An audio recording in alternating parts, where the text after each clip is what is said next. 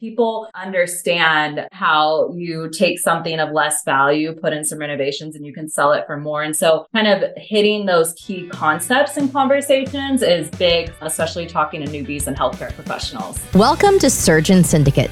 If you're paying attention, you know that you only make money when you work. It might be great money, but it's dependent on you. The information on this podcast will help you solve that. We interview experts and provide analysis into financial freedom through commercial real estate. Why? To help physicians like you thrive. Let's dive in. All right, welcome back to this episode of the Surgeon Syndicate. We are back again today with Savannah Arroyo, who is a nurse and founder of Net Worth Nurse and Invest Health. Welcome back to the show, Savannah. Hi, yeah, thanks. Glad to be back. So we were having a discussion about the impact of talking about what you're doing and how it helps bring other people in, and the worries about judgments, the people are, what are this you're doing? And you had discussed that a lot of your family was like, this is a crazy thing, we're not going to do. But then after you did a couple deals, they started coming in. How's your family feel about it now? Yeah, definitely huge progress. I think early on, those conversations are a lot harder with not as much experience. But then as you grow a portfolio and have some track record, then the conversations start to develop a little bit differently. But for me, what I focus on in my conversations with investors is really, and this is where the healthcare professional comes out, is assessment first. Like I'm always assessing where they stand. So when I'm hopping on with calls with investors or even sharing any of this information with people, it's what are your current investments? What are you currently invested in? Do you own your primary home? What does that look like? Did you get the financing for it to get a grasp of what do they understand about real estate? Because most people who own a primary home can attest to the fact that real estate appreciates like crazy. It becomes this little gold mine that you're sitting on that you don't even know about because you're paying down the mortgage payment and it's rising in value, inflation's pushing it. And so assessing is big for me and trying to understand where they're at. And then once I determine where they're at, then it becomes educating either on what basic returns are. I have a lot of healthcare professionals who come in to an intro call and they don't know what an ROI is or a cash on cash return. And so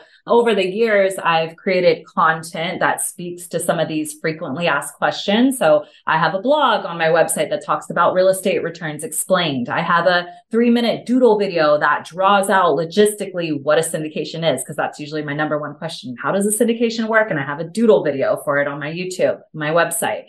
So for me, it's educating, and then you can determine whether these investments are right for people.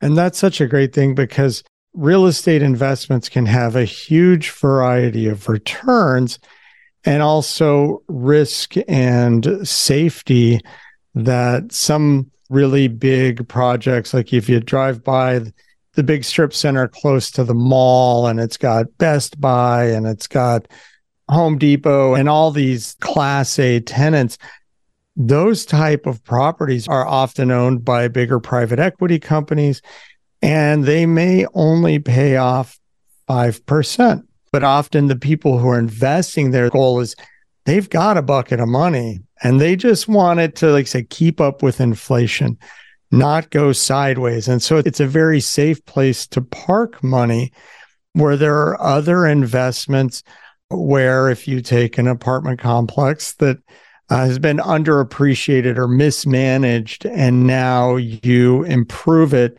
and now you get better tenants who pay more rent, and so the upside's a lot higher.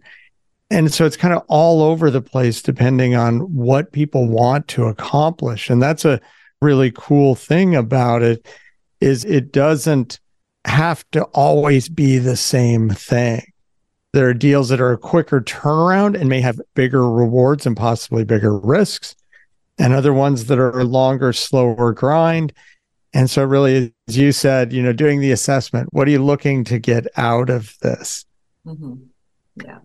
So when you go into the hospital, and we talked a little bit about family, and you're around other nurses, do you get people now asking you, or how do you actively try and share it with them, or you kind of leave it to the social media side and let people come to you? Yeah, it's been different in different roles that I've had. In more of my administrative roles, it would be definitely nothing that I'm pitching people or anything like that. For me, it always comes up naturally in conversation. So if someone's like, what'd you do this weekend? Oh, I was up in Oregon visiting an apartment complex that we are about to buy. Wait, what? You're about to buy an apartment complex? And then comes the follow-up questions, right? Like, oh, what are you doing this summer? Oh, we're thinking about buying another property. So doing this, that, and the other. And then it's like, oh, you invest in real estate. And so that's kind of how I initiate some of those conversations with people. And then you would never believe how quick it travels. Then I have so-and-so popping into my office like, hey, someone said you invest in real estate. Like, what's up? And so it's kind of like naturally led to conversations like that. And for me, it's a big learning curve for nurses, especially. I mean, I have nurses who have come to me or like, yeah, I have $100,000 sitting in a savings account. I'm just never been big in the investing thing. And it takes that little piece of extra education to be like, you have that sitting in a savings account where you're not earning any income or residual off that. So you're losing money when you consider inflation into this, right? And so kind of having those turning points in conversations, a lot of people think real estate investing is so risky, yet the majority of their retirement savings in the volatile roller coaster stock market and watch it go up and down and heart sink and rise. And real estate investing, it's just the re-education of this is a live, like a tangible asset. Even going through the underwriting of this is how we're projecting our rents. Like this is how we're coming to our returns is based on information that we're getting from market analysis, from property managers, from brokers and realtors, from lending agencies. We're getting all the information that they're telling us based on what's going on and what historically has gone on. We're throwing it into a spreadsheet and now we're getting projected returns. So really going that extra step of showing how our business strategy works. I mean, people understand because they watch fix and flip shows and Joanna Gaines and that type of stuff, but they understand how you take something of less value, put in some renovations and you can sell it for more. And so kind of hitting those key concepts in conversations is big for me, especially talking to newbies and healthcare professionals. And that's such a great educational thing because the risk part with the stock market and the way it goes and understanding the business model of whatever company, or that most people now, or if it's your 401k, which is in a package of mutual funds, and really you're just investing in the whole economy and hoping. And I still have money in those places, and that's fine. But when you look at individual real estate deals, like you said, when you're projecting returns, if you're buying an investment that can be 60% occupied as the break even, that it gives you a 8% return at 75% occupied, there you're meeting most stock market investments. But if you're in a market that there's a housing shortage, which is mostly everywhere, and that 95% occupancy, whether it's a commercial building or a residential building, now gives you 20 to 30% returns. I think that's the thing that sometimes people have a hard time with those projections, or they want it to be solid. Like, tell me I'm going to get 15%. Like, the only way you get set returns is when you get paid interest, and nobody just pays that as straight interest. So I think that's a great thing with the education is people start to see how you can invest in things like you had said, doing your assessment of what are you really interested in doing. And once you understand that spread, that I'm in some passive deals right now that are horribly underperforming and they're paying 6%. So things really haven't gone as planned. And compared to what the stock market's done in the last year, they're doing pretty good. But on the other side, there's some that are spectacular compared to that and are doing great. And so it's a big process. When you were talking about people coming to you and you don't want to be promoting it, and this was a hard thing for me because it feels like a promotion sometimes, especially when it's your deal and you have some financial benefit to get from it.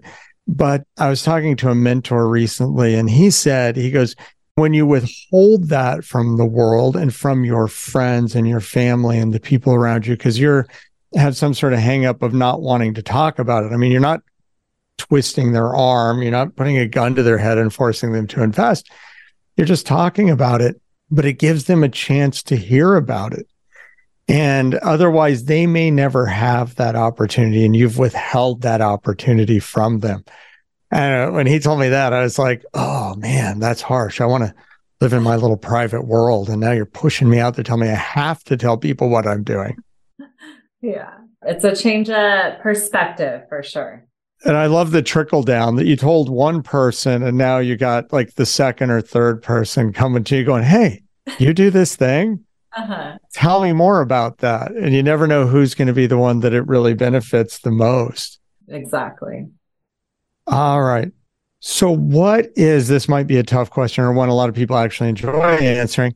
What is the biggest mistake you've made in your real estate investing career? And what did you learn from it? Yeah, this happened our first syndication deal. And we early on my husband and I, when we first started doing real estate syndications and decided we were going to build a business from it and raise capital from other investors. And we invested in a coaching program. So spent $30K, more than my master's degree in nursing. But for us, it was worth it to have the extra set of eyes looking over our shoulder at deals, bringing anything to our attention that we might miss. So we were working with that through our first deal. And when the deal was presented to us, it was a 12 unit, and it was marketed that you could turn in the storage facility into an extra unit and therefore skyrocket the NOI, the net operating income, which does magic for you in the real estate world, adding extra units to multifamily deals. And so we were underwriting our deal with that in consideration. We had an engineer in the area go over there. He drew up sketches for us, gave us a bid, a proposal. We had that all in our underwriting and had that accounted for in a capital raise. And double checked with everyone that it was good to go, because our investing returns that we were projecting for investors was determined on that fact that we could turn that into a 13th unit. Closed on the deal. Our engineers go to pull the permits from the city, and no can do, could not build that extra unit. And I just could not believe it. I felt like we had done everything in our power to prevent mistakes like this from happening. Like, one of the biggest reasons people are hesitant about investing in real estate is like for making these said costly mistakes. And I can still remember where I was in the hospital when I got that email that we weren't going to be able to do it. And just my stomach dropped. Like, we have investors in these deals, like, couldn't believe it. But why I love working with my husband so much is we very much agree. And like, when things like this happen, it's not the blame game. It's not pointing fingers. It's what can we do to solve this and make it right? And so we were able to work around. We redid the storages, didn't cost us a fraction of the money that we were originally projecting to do the repairs and renovation. And then we ended up renting out these storage units to the tenants. So we were able to make up for some of that lost income there. And so the deal ended up doing better, but this was still a hard lesson early on. And to be very honest, every deal we do, something pops up at one point in the closing period, whether it's with financing, inspections, with investors and raising capital. There are things that go wrong, I swear, at every stage of the deal. And now it's the mentality of like, let's push through it. How do we overcome? How do we problem solve? And having that attitude has been big moving through these deals. I find that to be one of the funnest things, the creative problem solving. And once you get going, because you remember your first deal, and it was this huge thing. And then in later deals, it just happens. And you're like, okay, what are we going to do with this? There's a solution. And so you took it. Yeah, you couldn't have people live there, but you could still rent it. That was a great solution. Let's go to the deal. So when you're looking for deals, what do you think is the number one thing in looking for a deal? So for us, what we really look for as getting deal flow is value add opportunities. So rents below market is really the biggest thing that we see on deals that we get and have been successful for us. And so rents can be below market on a building for a ton of different reasons, but it usually boils down to the owner is not pushing the rents, either because they own a bunch of other real estate and this one's sitting on the back burner, or that they are just not motivated to generate income. Whereas us, we have investors. And so we're pushed and motivated to earn that income. So a lot of different reasons why these buildings, why the rents start to fall below market. And then as a business owner, as a real estate, as a landlord, you're only able to raise rents every year in these contracts and as people turn. So that's kind of why they fall below. And so we go out and find these buildings with usually below market rents,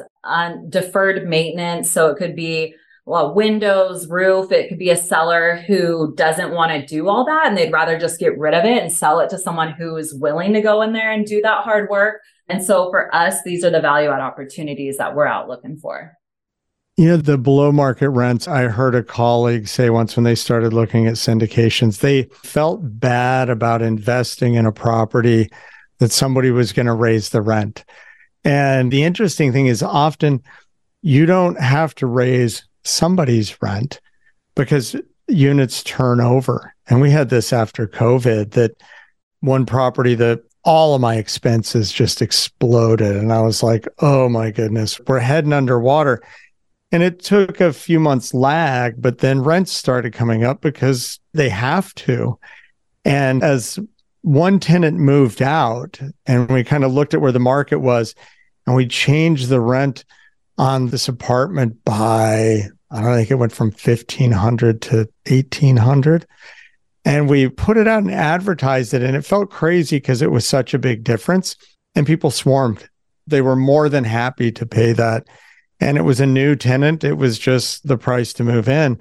And so it's not always this, I think we see on TV shows that some person and the mean landlord comes. And most of the time for us and our deals, it's coming with repairs and maintenance. So we're doing huge transformations to these buildings. And so the rent is justified just by the overall. I mean, it looks better in the community having a building where before the windows and the roof and the paint are all battered. I mean, we go in and really transform these buildings, and then the turnover happens kind of naturally in these value add deals because you start to lose almost the lower quality of tenants in some sense. Not all of them are, but some of them that are very below market are not the best tenants. And so they're looking for the next cheap place to live. And so it really is kind of a natural transformation in the value add process. And you talked about it on the last episode, a better place to live with better amenities and often building a community that's really just such a nice place versus the other stuff. So before we finish up here, last questions. As you went through your educational process, was there one particular source, like a book or a video or a course that you found to be the most valuable thing in learning about real estate? Oh man, early on, I would definitely say Bigger Pockets, their foundation in the real estate space, and overall just kind of learning the language, getting the scope of the field, just different strategies, resources. It's a good all-encompassing umbrella for sure. As I've moved further along in my career, it's been more like Think and Grow Rich mindset stuff has been huge. Who, Not How, different books, podcasts. I'm always learning. That was awesome. You took my next question, which was going to be, well, how about a non-real estate book that has affected your real estate journey? And the Think and Grow Rich and the Who, Not How is probably the most common one I hear because it's such a big thing and it comes in so many different places. When you have a problem that's outside of your expertise, don't try and solve the problem. Find somebody who's already an expert at that and you just leapfrog through stuff. It's a great change of perspective. So definitely. All right, Savannah, thank you so much for being on the show. This has been awesome. For everybody out there, please give us a review. The review helps in many different ways, and especially it helps us know what you're looking for and what you'd like to see so we can adapt future shows. Thank you very much and hope to see you again soon. This has been an episode of Surgeon Syndicate. If you found value in this episode, you know other surgeons are hungry to become job optional. You can help them by sharing this content today. I also want to serve you better, so I want to offer you two things. Number one, I'll be able to give you the content in an even better way if you can take a moment and leave an honest review of the show explaining what you like and what you don't. And number two, if you are a surgeon and serious about this, you don't want to do this on your own because you don't want to make mistakes with your money. I'd be happy to help. Schedule a call. We can make a plan. Looking forward to having you with me on the next episode.